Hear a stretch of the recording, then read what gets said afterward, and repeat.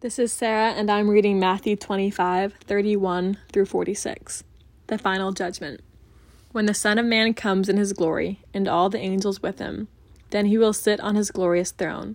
Before him will be gathered all the nations, and he will separate people one from another, as a shepherd separates the sheep from the goats.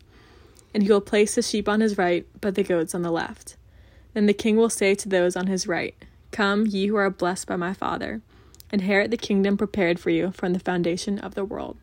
For I was hungry, and he gave me food. I was thirsty, and he gave me drink. I was a stranger, and he welcomed me.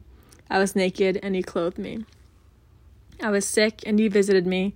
I was in prison, and he came to me." Then the righteous will answer him, saying, "Lord, when did we see you hungry and feed you, or thirsty and give you drink? And when did we see you a stranger and welcome you, or naked and clothe you? And when did we see you sick or in prison and visit you?" And the king will answer them, "Truly I say to you, as you did it to one of the least of these my brothers, you did it to me." Then he will say to those on his left, "Depart from me, you cursed, into the eternal fire prepared for the devil and his angels.